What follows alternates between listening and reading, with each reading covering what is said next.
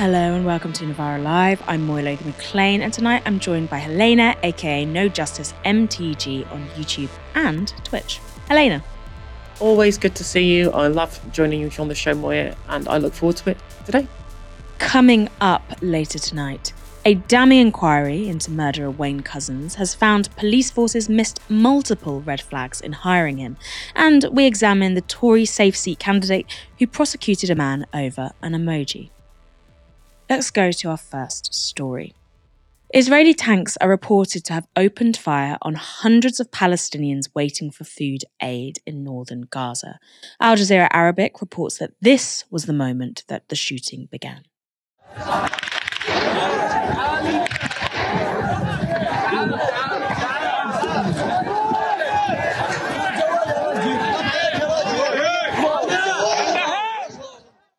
The assault took place west of Gaza City. The Gazan Health Authority reports that more than 100 Palestinians were killed, calling it a, quote, blood-stained massacre.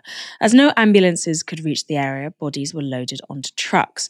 A further than 700 people have been reported to be injured, with reports that tanks ran over the injured and the dead. However, Israel is telling a different story. In fact, it's telling three different stories. The IDF released this footage showing large crowds of Palestinians surrounding aid trucks, which is no surprise. Gazans are starving to death. And with Israel blocking aid into the enclave and disabling its distribution systems, they are obviously desperate. But Israel went further, saying the video shows looting, with the result that dozens of Gazans were injured as a result of pushing and trampling. After images of large numbers of dead appeared, a second story emerged from the IDF camp. Speaking on Sky, this was Israeli government spokesperson Avi Hyman. My understanding currently is that lorries were coming in with aid from the Rafah crossing, which connects Egypt and the Gaza Strip. And as those lorries of aid were coming in, they were overpowered, they were overwhelmed, I should say, by Gazan civilians trying to violently loot from those aid trucks. And at some point, the driver, who was himself a Gazan civilian, plowed into the crowd. And my understanding is that there's tens of casualties. Again, it's unfolding, and I would encourage you to be in close touch with the Israel Defense Forces, who are investigating. It's looking into what happened there. At the same time, Israel's Security Minister Itamar Ben-Gvir posted a different version of events, saying this. This is the rough translation of a tweet on X.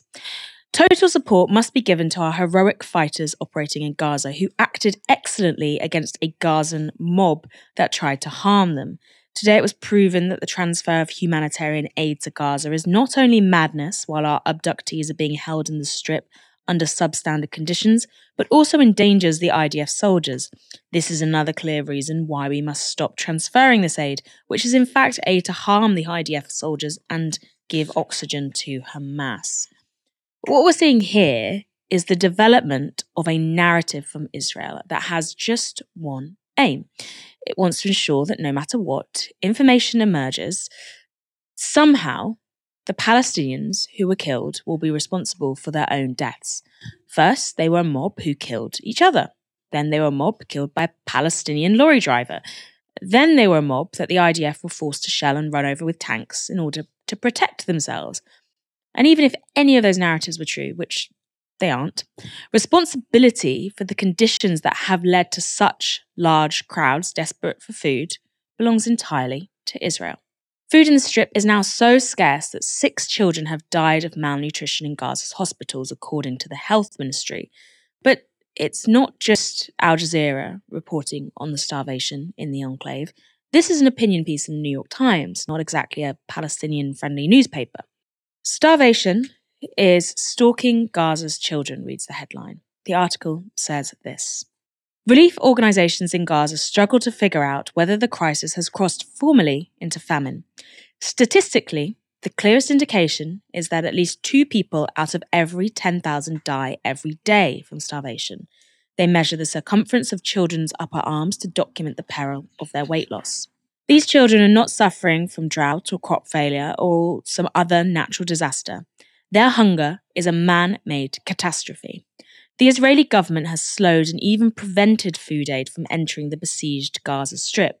Even when trucks do get through Israeli bombardment, and more recently, the growing desperation of hungry mobs have turned food distribution into an arduous and sometimes deadly endeavour. Somehow, Israel has managed to try and make this all the fault of Palestinians too. This was government spokesperson Avi Hyman again. The problem that we're facing is that we are doing our utmost as Israel and together with the international community to get in as much humanitarian aid as possible, and we're trying to make sure that gets the people that need it most. Now, what Hamas is trying to do constantly is to steal that aid. So you have a situation like what we saw today, where people are desperate to get aid because Hamas is not allowing them to get the aid that we are pushing through. Now, there are no limits. People who live in the Gaza Strip will say, and I'm not at all denying what you're saying about Hamas and what they are doing inside Gaza, but also there is a clear issue getting aid into Gaza, and that is controlled by Israel, the amount of aid that gets in. And if you look at what happened today, perhaps does that tell us anything about the desperation of some people for the meagre amounts of aid that do get in? There are no limits on the amount of aid that can go into Gaza. Let me say that again. There are no limits from the Israeli side. Oh, really? This is the Kerem Shalom crossing on the border shared by Gaza, Egypt, and Israel, where Israeli protesters have gathered to stop aid trucks from entering the territory. Among them are relatives of the hostages still held in the Strip. And this is the Erez crossing on the Israeli-Gaza border. Right-wing Israeli settlers have been trying to build a structure near the border wall with the Palestinian territory, which is exceedingly illegal. Now, settlers were herded back into Israel by the IDF, but no arrests were made, and they're calling on the government to allow them to settle in Gaza. Bombs, shooting, starvation, and disease have now resulted in the killing of more than 30,000 Palestinians in Gaza. It's an incredibly bleak figure and is thought to be a conservative estimate by many analysts. Why? Because, as we've covered, it's not yet known how many thousands or even tens of thousands of bodies lie under the ruins of buildings shelled across the territory. Children and women have been disproportionately affected by the slaughter. Today, US Defense Secretary Lloyd Austin confirmed that 25,000 of those killed have been women and children. And Joe Biden suggested that figure could now interfere with the prospects of a peace deal. It's remarkable to think that just a few weeks ago, Biden was warning that the figures from the Gaza Health Authority shouldn't be trusted. But then just a few weeks ago, less people have died. So how much does the life of a Palestinian cost to the US president?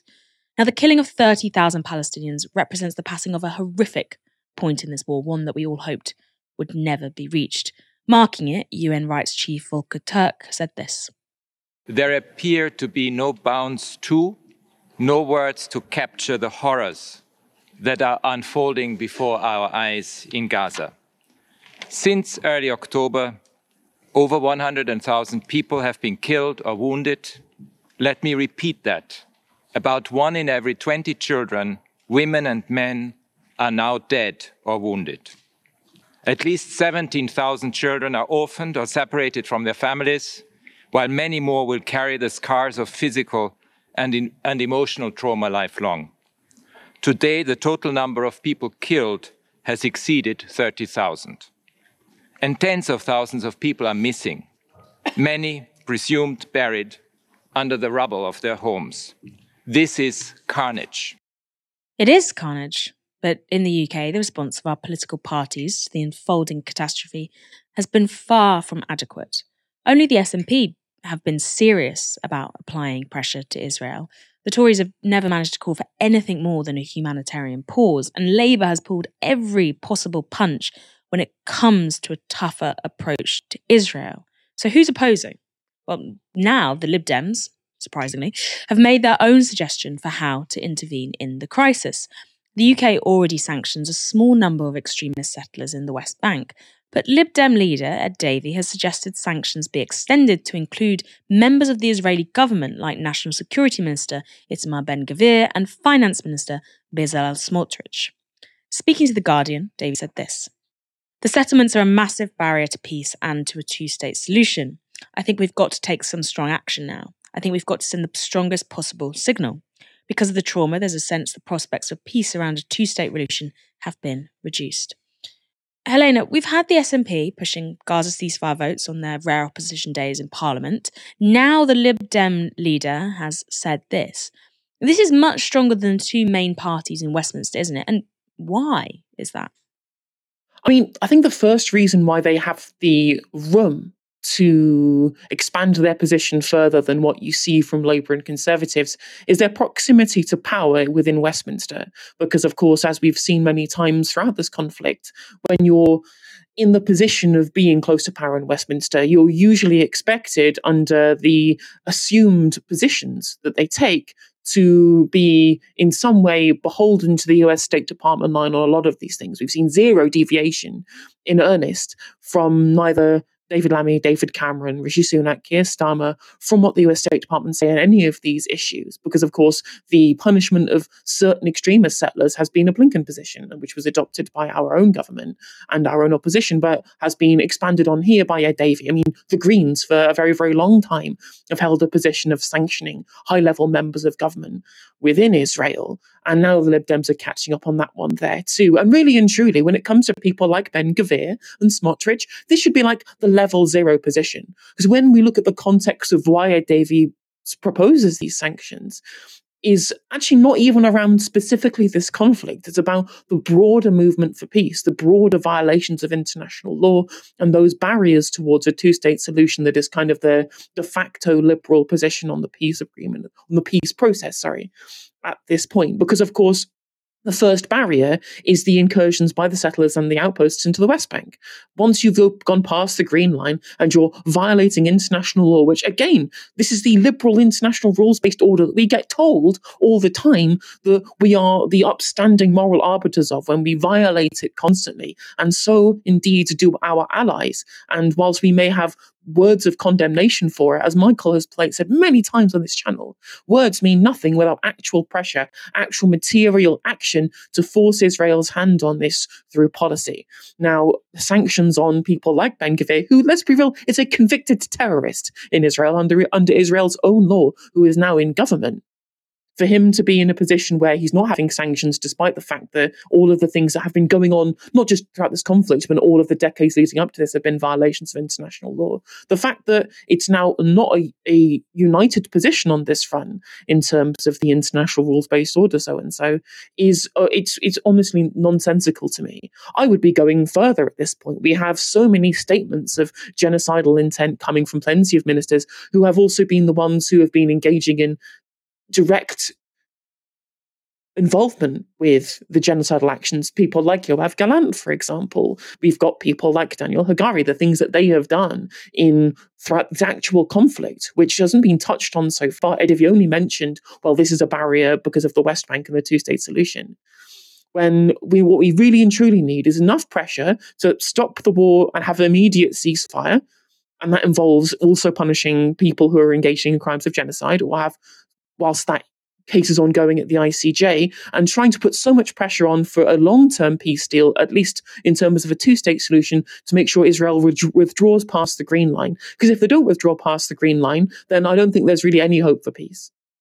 We know the government can act because, just last week, to mark the 2-year anniversary of Russia's invasion of Ukraine, the UK and the US announced a bunch more of sanctions against businesses and individuals, including weapons exporters. But when it comes to Israel, we are the ones exporting weapons to them, which the government is trying to cover up still. They claim there's been no weapons exported since the 7th of October. Yet there's 28 current licenses for exporting, parts of aircrafts, munitions to Israel.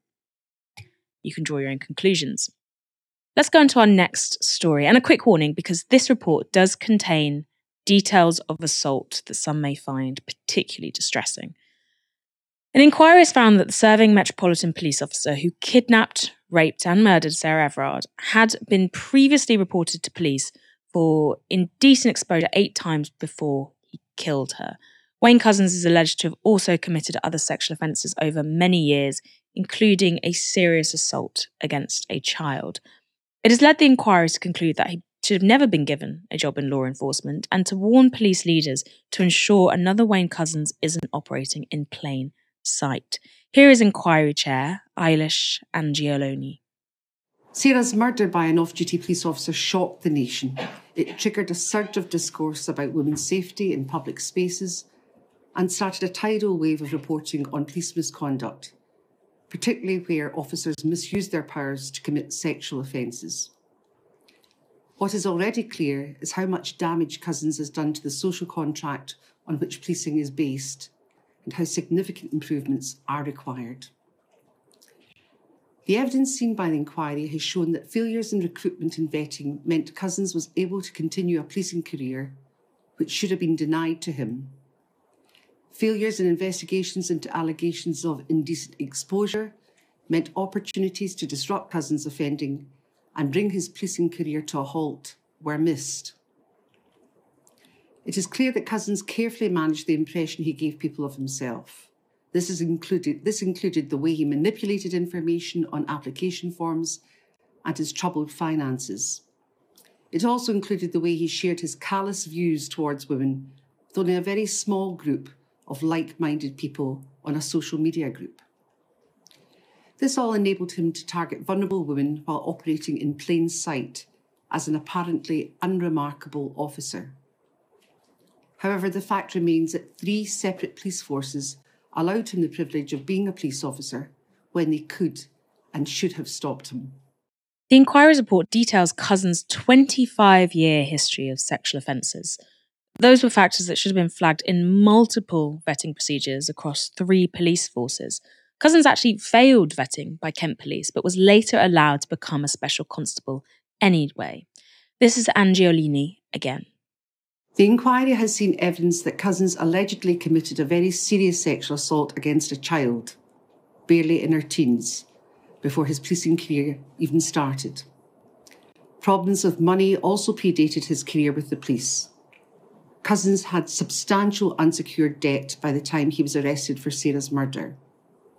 At the same time, the Metropolitan Police Service were taking action to recover up to £15,000 that had been paid to him in error, and a year-long mortgage holiday was about to expire that month.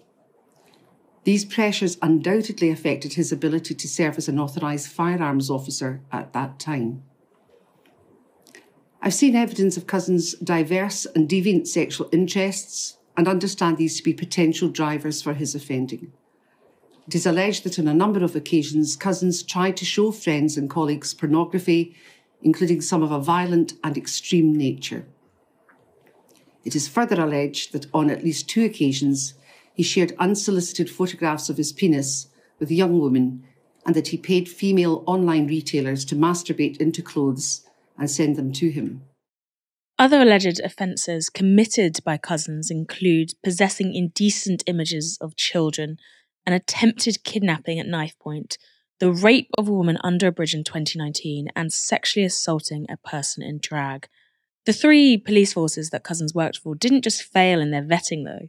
They also failed to take seriously multiple reports by the women he abused. This was another example Eilish Angiolini gave. In 2015, a member of the public telephoned Kent Police, having just seen a man driving a car while indecently exposing himself. This same witness gave the police the make, model, colour and registration number of the car, information that was confirmed by automatic number plate recognition cameras operating in the area. In almost no time, checks by the police identified Couzens as the registered keeper of the car. However, despite having his home address and knowing that he was the only male insured to drive the car, Kent Police closed the case and took no further action. They did so without making any attempt to speak to a further witness or to Couzens himself. This was a grave error and a very obvious red flag. By failing to properly investigate the allegation, Kent Police missed a valuable opportunity to disrupt or even prevent Couzens' future offending and to bring into question his position as an authorised firearms officer with the CNC. And one case like that is a clear indictment of police procedures, and it's also emblematic of the ways in which members of these institutions go out of their way to protect one another. That example alone should be enough to shake anyone's faith in the police, assuming you had any. But tellingly, the list of police failures went on. Victims reported allegations of indecent exposure to the police on 4 occasions before Cousin's arrest. The 2 allegations reported to Kent were inadequately investigated. In addition to the 2015 allegation, Kent Police also responded to an allegation of masturbatory indecent exposure directed at a lone cyclist in a narrow country lane in 2020. With limited investigation, the case was closed.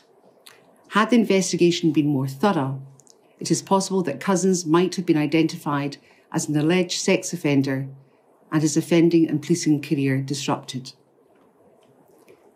Just days before he abducted Sarah Everard, Cousins was reported for exposing himself at a drive-through. The investigation into these allegations by the Metropolitan Police Service also fell below the standards any victim of crime should expect. For example, available evidence such as CCTV was not collected or considered.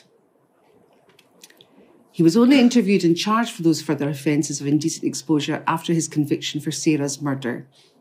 He was convicted for 2 of the reported crimes at the drive-through and the crime where he was reported for masturbating towards a lone cyclist on a narrow country lane.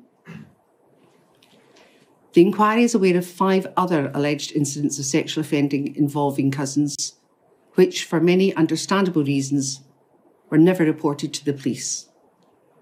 Given the known underreporting of sexual offences, I believe there may be even more victims of Cousins offending. Angiolini's report makes 16 recommendations for reforms to police vetting and investigation procedures, but it's difficult to be told that many of them aren't already a part of these procedures, including these. Any individual identified as having a conviction or caution for a sexual offence should be rejected during police vetting. Conduct a review of the circumstances of all allegations of indecent exposure and other sexual offences recorded on the Police National Database and the Police National Computer against serving officers. Previous failures to achieve vetting should be recorded by all forces and flagged to recruiting forces. This should also trigger a revet with the current or recruiting force. Every police force should commit publicly to being an anti-sexist, anti-misogynistic and anti-racist organisation in order to address, understand, eradicate sexism, racism and misogyny. Well, talk tends to be cheap is all I'll say. The report shows that time and time again, multiple police forces failed to respond to the allegations made largely by women about Wayne Couzens' misogynistic and violent behaviour, allowing him to continue to wield the power of a police officer, and an armed one at that. In response to the report, Sarah Everard's family released this statement. It is obvious that Wayne Couzens should never have been a police officer. While holding a position of trust, in reality he was a serial sex offender. Warning signs were overlooked throughout his career. An opportunity to confront him were missed.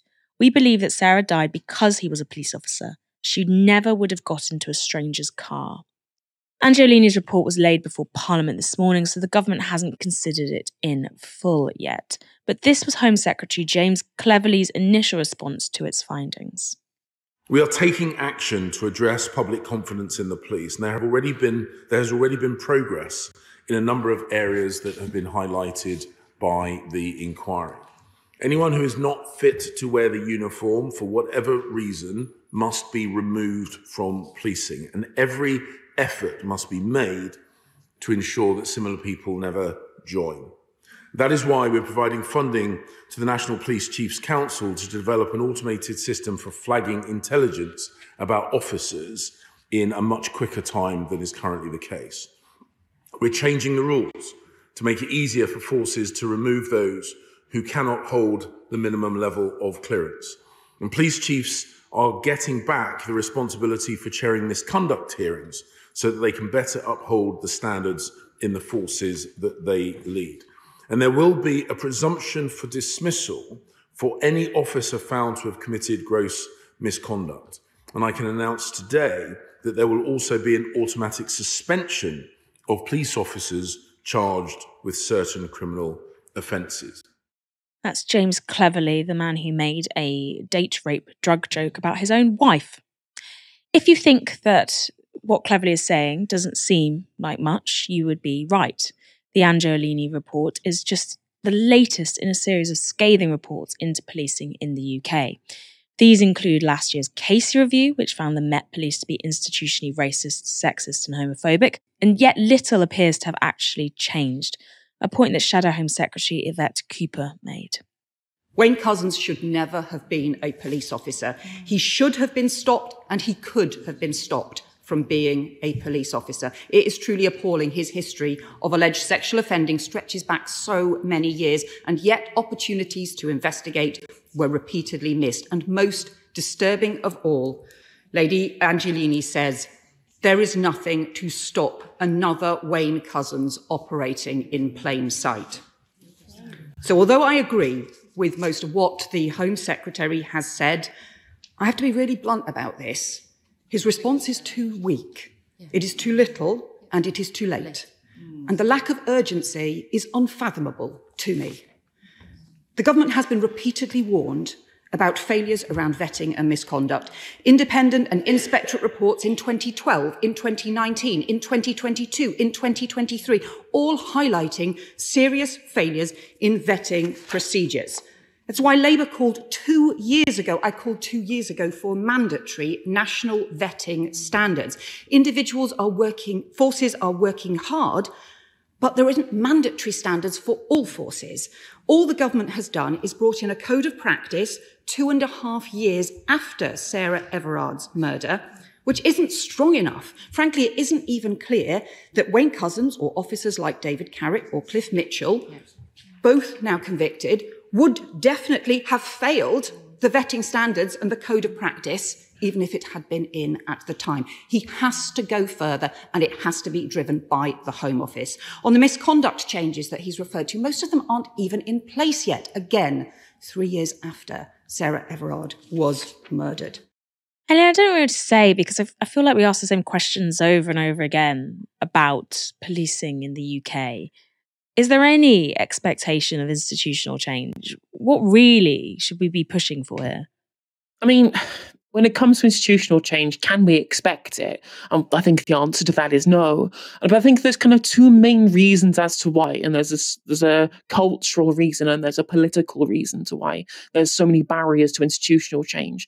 The first, when you look at the kind of the cultural issues that we have, when you look at when we've seen the history of policing in this country never ever get better from the Stephen Lawrence movement to where we are now, is that because no one ever cried foul throughout all of this, continual slipping through the cracks because there is no material interest in calling out your peers within the police force. There is no reason to be a whistleblower when you know that all you're going to be able to gain from that is further distrust of the role that you hold, regardless of how noble your own personal goals or beliefs are in being able to approach that. Of course, from a leftist perspective, we all have a broader structural critique of why we don't think that policing can be reformed based upon the material interests that the police are there systemically to protect. But even outside of that, I don't subscribe to the idea that every single personal police person who is within the force is somehow tainted by their engagement. It's engaging in the role that I think that is the problem when you think about ACAB, for example. But given that this culture has allowed to continue unimpeded as to now, the idea that without huge top to bottom reform, that we don't have the resources nor the funding nor the actual kind of boots on the ground to actually maintain, I think that's a real pipe dream at this point. The second political impediment that we have to any kind of reform on this is that one thing that's broadly a British value on this is that we have a belief in institutionalism in this country. It's one of the reasons why the Conservative Party have such a loyal voter base, both within the party and outside the party, is the belief in our institutions, because we're an old country. We're a country with strong ties to its own past, that is really difficult to be able to move when you have the Conservatives in power the vast majority of the time. They have this reverence towards the Peel reforms, which is the basis of the founding of the Metropolitan Police, which their party was literally responsible for. So if you have to try and get them to see there's not a problem with individuals or a problem with certain bad eggs that you can then change the personnel for, rather than a systemic problem that needs reforming from the top down, you're personally impugning their own sense of moral values that I think that a lot of people in this country share. Even people on the broader liberal left, when you talk to them about House of Lords reform, they say, well, actually, that's an institution that we've had for a long time. The problem's really the kind of people that you appoint. I'm like, well, no, because that's always going to be a problem based upon the system that you have.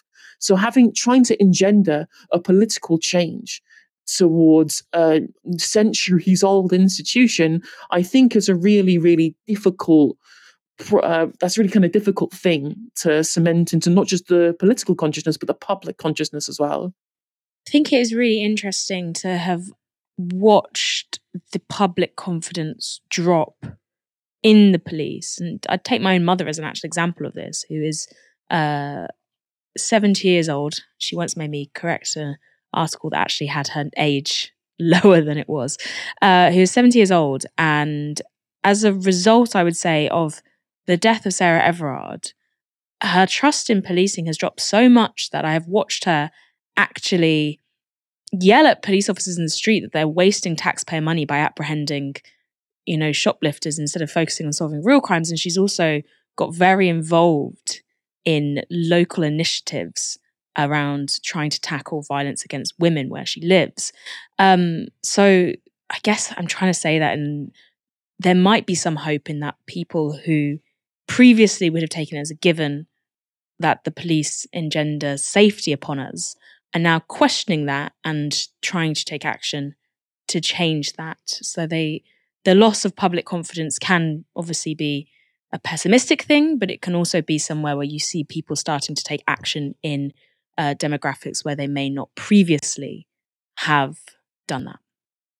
Let's go on to our next story. Before we do, please note, this story does contain language some may find distasteful, because we're going to cover an unusual and tricky story now, one that will likely become more frequent, which is trial by emoji. A 26-year-old black man has just been acquitted of malicious communications after a 3-day trial by jury. Now, we're keeping this man's identity anonymous to further protect him. And this man was first detained in January 2023. In the early hours of the morning, his house was raided by police. He was searched, taken to a police station, and held in a cell for 10 hours. He was then searched again, he had his electronic devices seized, and he was eventually arrested and charged under the Malicious Communications Act 1998. What was his crime? Well, the young black man had sent a raccoon emoji to this person, Ben Obsi-Jekti. Now, who is Obsi-Jekti? Well, he's a hard-right conservative who is currently the Tory candidate for John Major's former seat in Huntington, Cambridgeshire, one of the safest in the country. Here's a little taste of his opinions. Obsi-Jekti is firmly embroiled in anti-woke, anti-identity discourse. He's also falsely boosted a claim that a visibly Muslim contestant on University Challenge had brought along a stuffed octopus toy in a supposed anti-Semitic gesture after October 7th. The University Challenge episode, it turned out, was recorded in March. Just to give you an idea of where this man sits. Now, the young black man who found himself on trial had been responding to a tweet that Obsi-Jekti wrote in September 2022. Earlier that month, of course, 24-year-old Chris Cabba had been killed in London by a single shot to the head by a Met police officer after he was followed by an unmarked police car. After his death, Chris Cabba was found to be unarmed.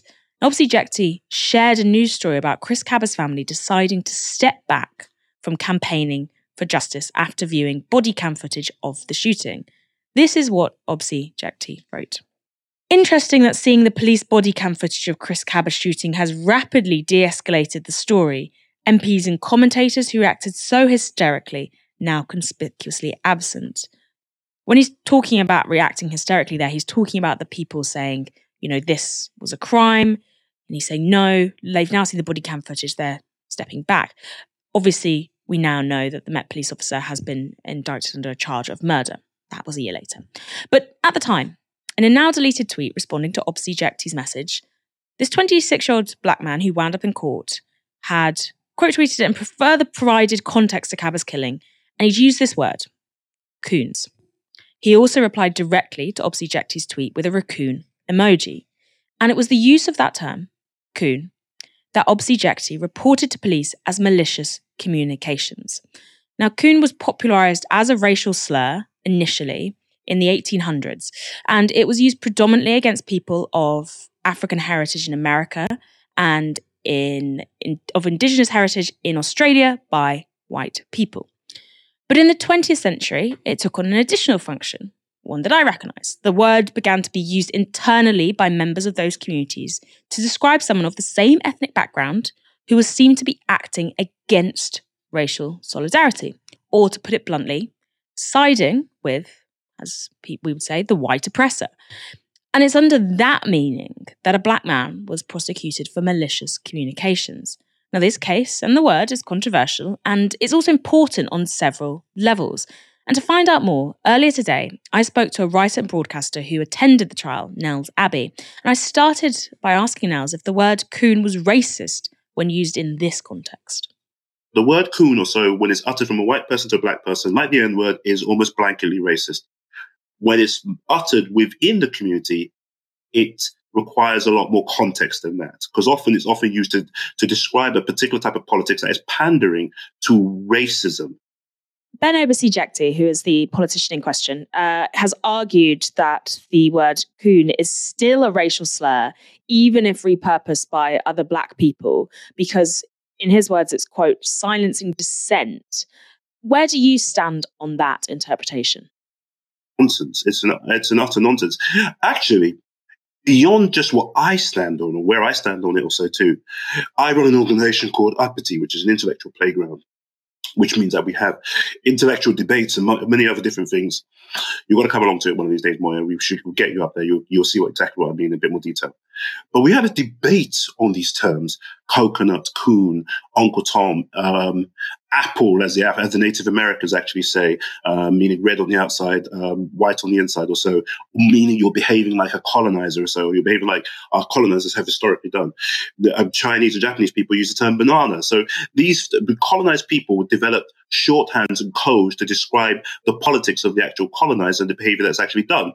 So the idea that this is racist language is an absolute, particularly the idea that it's racist language, or the word coon is racist when uttered within the black community, is a complete and utter nonsense. It demonstrates the fact that you either A, don't really know much about the black community whatsoever, or B, are maliciously interpreting it, or C, it could just be, in my view or so, and I don't know whether it's A, B, or C, or if there's a D or a E or so, it could just be that this is somebody who is being willfully ignorant in order to develop a platform and to curry favor with a particular party that he knows that saying certain things will actually it will endear himself to them, and it might give him a powerful position or so.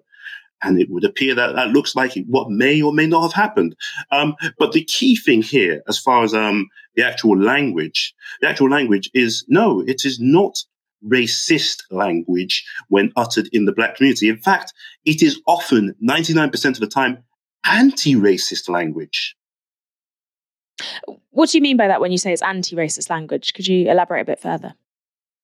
So it is describing, so the norm is, the term that when people use the term coon or tom, it is a critique of a particular type of politics, a politics that is pandering to racism. And you and I, everybody watching this probably knows that, look, the idea that some British ethnic minority politicians, not just on the conservative side too, pander to racism is a known thing. I don't think it's controversial to say that we've had a Home Secretary who was effectively a brown white supremacist. At least one of them is Suella Braverman. Maybe more than one of them or so too.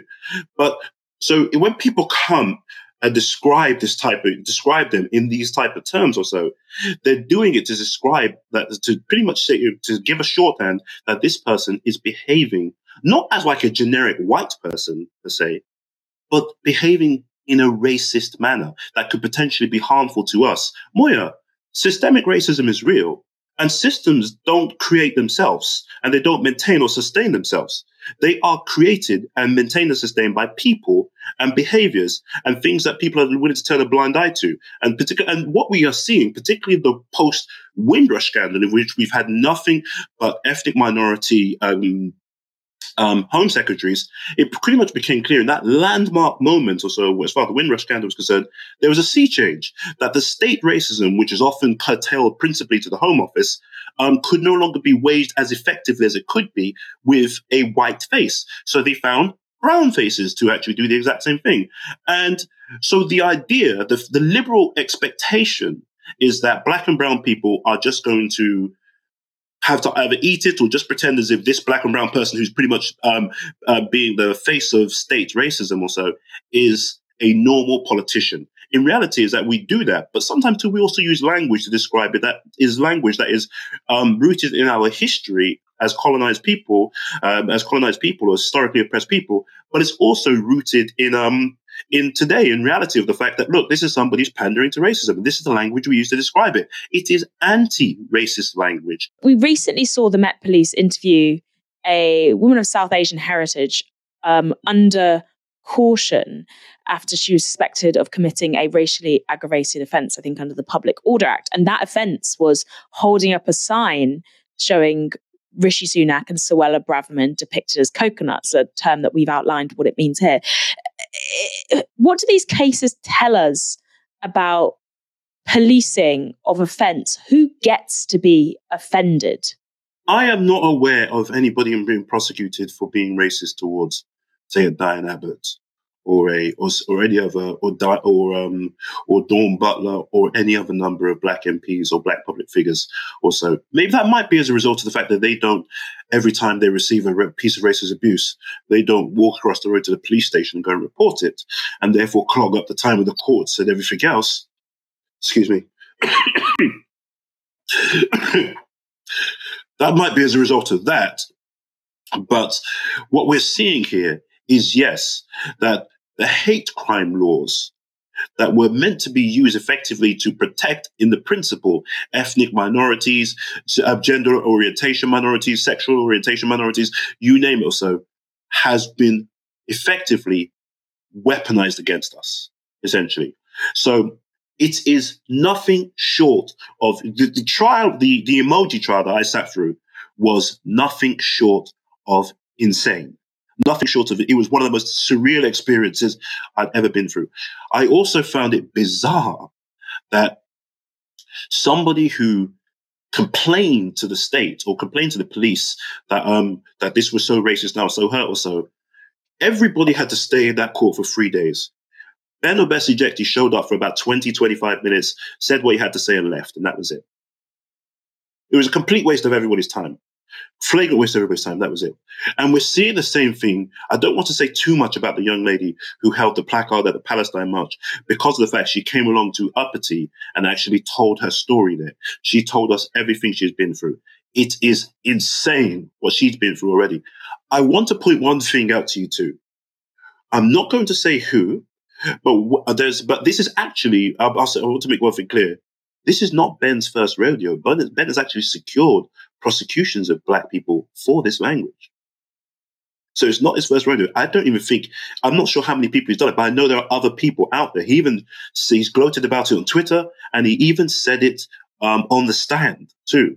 So, but more importantly too, one of the things we found interesting, one of the cases that somebody came to me with that they were going through, that somebody spoke to me about, when the person was questioned under caution or interviewed under caution, the police pulled out the tweets of a fairly prominent liberal commentator who's an ethnic minority, and put him in front of her when she said, no, the placard or whatever it might be, also, this was not racist, it was satirical. They pulled out the tweets of a prominent liberal ethnic minority commentator and said, well, this guy is a very prominent ethnic minority, and he thinks it is racist. From what you've said, what is happening in police questioning is that social media is becoming very real. And not only that, but right-wing figures of ethnic minority are leveraging their platforms to be able to attack critics also from ethnic minority backgrounds. How do we, as anti-racists or even as leftists, handle discussions like that? Because it seems like it's going to come up more and more in the social media age. And now that we're seeing these court cases actually prosecuted. I think that's a very, very good question. And you're right. Yes. Some of these voices on the right are definitely using the lives and livelihoods and the odd flagrant tweet here and there to pretty much promote themselves and give themselves bigger platforms than they would have otherwise. And it works. It really does work. That we're going to have a black or brown prime minister very, very soon, who's probably going to be as right-wing, if not further to the right, than saying Enoch Powell. And that is no exaggeration, because there's some of the people who are coming right now. One of them, who in particular, so I would say, is certainly much more effective and committed a racist than Enoch Powell ever was. So how do we respond to this? I really and truly do. Keir Starmer himself made it clear that we need to be careful about the instant nature of social media responses or so, and the flippant nature of it, and how we potentially police that, and be careful in how we prosecute it too. Because when the Malicious Communications Act was developed in 1988, if you wanted to send, say, a hate letter to somebody, it was the old school cut out a newspaper and copy and paste, literal old school cut and paste glue words together on a sheet of paper and then to put it to that person's address and then see what happens there. Then the police would have to track the person down. This is very, very different right now. This is instant communication, of which people have loads upon loads upon loads upon loads of tweets going around every single day. Today is the 29th of February. I have received over 12 pieces of racism today alone. If I walked into the police station, I would have been 12 visits to the police station already today alone. I'm not in the business of doing that. How do we respond to it? I think we have to recognize the difference. In this unique situation, we have to recognize the difference between intra-communal political critique, which may be serious or may be satirical. But we have to recognize that these communities sometimes have their own methods in which way they criticize people or so. And some of the language might sound a bit alarming to you if you just flip the terms, whatever white person said that, would that be racist? White and black, changing the terms or so is simple to do. Changing the history and putting it in context of where we are right now is impossible to do. So I think we need to be very, very careful with that. We have to put pressure on the CPS to make sure that they are doing their culture. They have people who can actually advise them on what is culture, on cultural awareness and astuteness, what is really a hate crime and what is just somebody trying to promote themselves or pretty much flirt with the Conservative Party and being a pick-me for racists or so. And then also I'll say it finally, above all, there has to be a support mechanism for people who are going through these horrors. That young man was lucky. He had a legal aid barrister and a legal aid lawyer. And truth be told, at first, they didn't fill me with the most confidence in the world. He just got lucky. He wanted to go private to get himself a good lawyer or so, and it was going to cost him £13,000. He just didn't have that money. He's a very, very young man.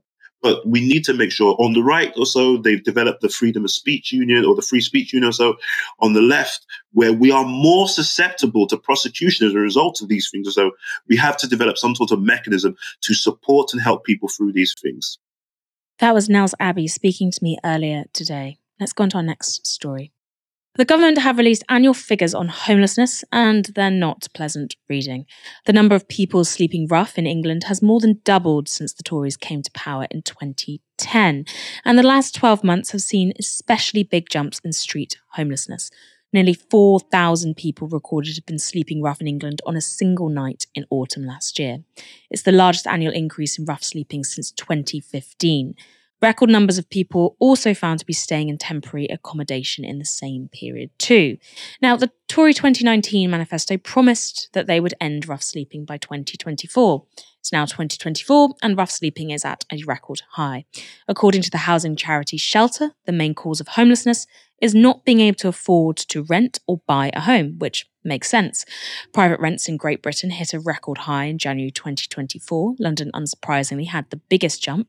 The average rent of new property coming onto the market in the capital is now nearly £3,000, but outside London, monthly rates have jumped by 9% too. Meanwhile, when it comes to home ownership, there's been celebration about recovery in the UK housing market. Buying and selling activity is increasing again after a slump driven mainly by the south of England. But who is actually doing the buying? Well, an investigation by the newspaper warns that it might not be first-time buyers picking up the keys. According to this research, first-time buyers have been priced out as Wall Street mega landlords buy up UK new builds. So North American private equity firms have massively scaled up their investment in UK new build property. In 2023, more than 38% of investment in the UK property market came from private equity firms. The year before, it was only 16%, and it was North American companies who accounted for more than a third of that investment. The Eye reports that these companies have, quote, increasingly expanded their focus from flats to family houses in the UK. Essentially, people not on the property ladder can't afford to buy homes, and small-time landlords, such as pensioners with one or two homes, are being pushed out by higher interest rates and tax changes. Into the breach steps massive private equity firms like the Blackstone-backed Leaf Living, which bought 1,500 family houses across the UK in a single 2023 purchase. These firms sniffing around as a weather vane. This is what a representative from London Renters Union told the Eye about the boom in private equity UK property investment. Often the rent is going up, but there's really serious issues with the building that haven't been fixed. Their entire business model is these really high returns, really short-term thinking, get money in quick and then get out again in 7 years. They don't have any interest in the long-term stewardship of the quality of the buildings. For a while, these kind of investors were less interested in the UK. The fact that they are now taking more interest tells us something about the UK housing system, particularly since COVID, with these just skyrocketing rents. Helena, is there anything on the horizon that could ease this housing crisis? Well, to understand where the positions of, say, for example, the major parties in this country stand, and also where potential better solutions could be, we have to really understand how we got here. And of course, the real problem that we have with the housing crisis is house prices overall, continually for the last 40 years, ever since Right to Buy happened, which is one of the biggest kind of patient zeros for the problems that we have at the moment, is the continual over-marketization of our housing sector and a very large demographic, the boomer demographic, of an electoral cohort that every single party relies on to win elections, and their overall ownership of large amounts of equity within the housing market. And this has incentivized governments to continually ratchet up house prices year after year, decade after decade, election after election. What happened in the wake of 2008 was that we had this really long period of 0% interest rates and a shift of quantitative easing in the Brown era, which usually went into influencing supply, into the Conservative era, where this quantitative easing continually went into bumping up asset prices, especially from the financial sector and those who owned assets, housing being one of those things. On the other side of that too, we've also restricted supply of housing through planning laws and through not building via the state. So what's happened, the confluence of all of these things, is that during the 0% rate era, mortgages were easy to come by. Affordability was easy on them because 0% rates kept mortgage costs low, and also because house prices just crashed after 2008. There was an ability for people to have the deposits together to be able to get onto the housing ladder. Then, of course, those house prices have continued increasing because this is the Conservatives' electoral demographic, and it's never come down since. The reason why cash buyers are getting involved into the market now is because the massive increase in mortgage rates has left normal buyers far less likely to be able to be getting into the affordability for mortgages on these properties. And so cash buyers are the only people who can buy. And the restrictions on supply means that people who are using property as a large-scale investment, like Blackstone, like TSB, all of those investment companies know that restrictions on supply means it's a guaranteed investment. Matt Darling from the Niskanen Centre has done really good work on showing how these supply restrictions have allowed, in over-marketized housing sectors, private equity firms to use this as a guaranteed, continual increasing equity investment. So how do we solve this? What's the solution to these problems? Now, we will have to look to the country in the world which is the only one in the European Union where the homeless population is falling, and that is in Finland, where they have social housing and then they take homeless people and put them in the houses. Like, that's the easiest way to solve the problem with rough sleeping and homelessness, as we saw at the start of this segment. And of course, the way we would do it in the UK is by building council housing. We need to build council housing, and it needs to happen now. We can't let private developers into it, otherwise we'll get what's happening in Woodbury Down in Hackney, where they're demolishing a council housing estate and they're replacing it with 17% social housing and loads of luxury waterfront flats, which gentrifies the area and is also unaffordable for most people, unless we actually change what affordable even means, because it's still not even affordable at 80% of market rent. So, given we know that we have to build council housing and we need to build it now, not tomorrow, not after breakfast, now, what are the parties going to do? Well, Labour have already ruled out spending new state money on council houses. This was what Rachel Reeves said on Laura Kuenssberg last year on her show, well, it might have been in 2022, and they've not changed their position on right to buy either, which is patient zero for this whole problem. Ironically, the Conservative Party have said that they want to allocate a very small amount of money to council housing, but neither of these are in any way close to the scale of how many new council houses we need to build to replenish our social housing stock, to end the social housing crisis, and to be able to actually have the stock available to put homeless people into the houses and those who can't afford into the private sector. And also it would bring rents down by increasing supply and competing with the private sector too. On top of that, I think we need to have more draconian legislation stopping these private equity firms being able to buy huge rows of houses at a time. Andrew Fisher's talked about this on BBC Politics Live too, and I fully support his policy prescriptions on these. We just have to ban overseas private investors from buying houses in just to be able to use an investment vehicle. They have a societal utility, and that is for people to live in. And we have to ensure that that is what happens, rather than just being used as a way for the super rich to be able to further enrich themselves even more than they have done over the last 45 years. Thank you, Elena, for joining me tonight. And thanks so much to all of you watching at home. Come back tomorrow for another live stream from 6 p.m. You have, as always, been watching Novara Media. Good night. This broadcast is brought to you by Novara Media. Go to novaramedia.com/support.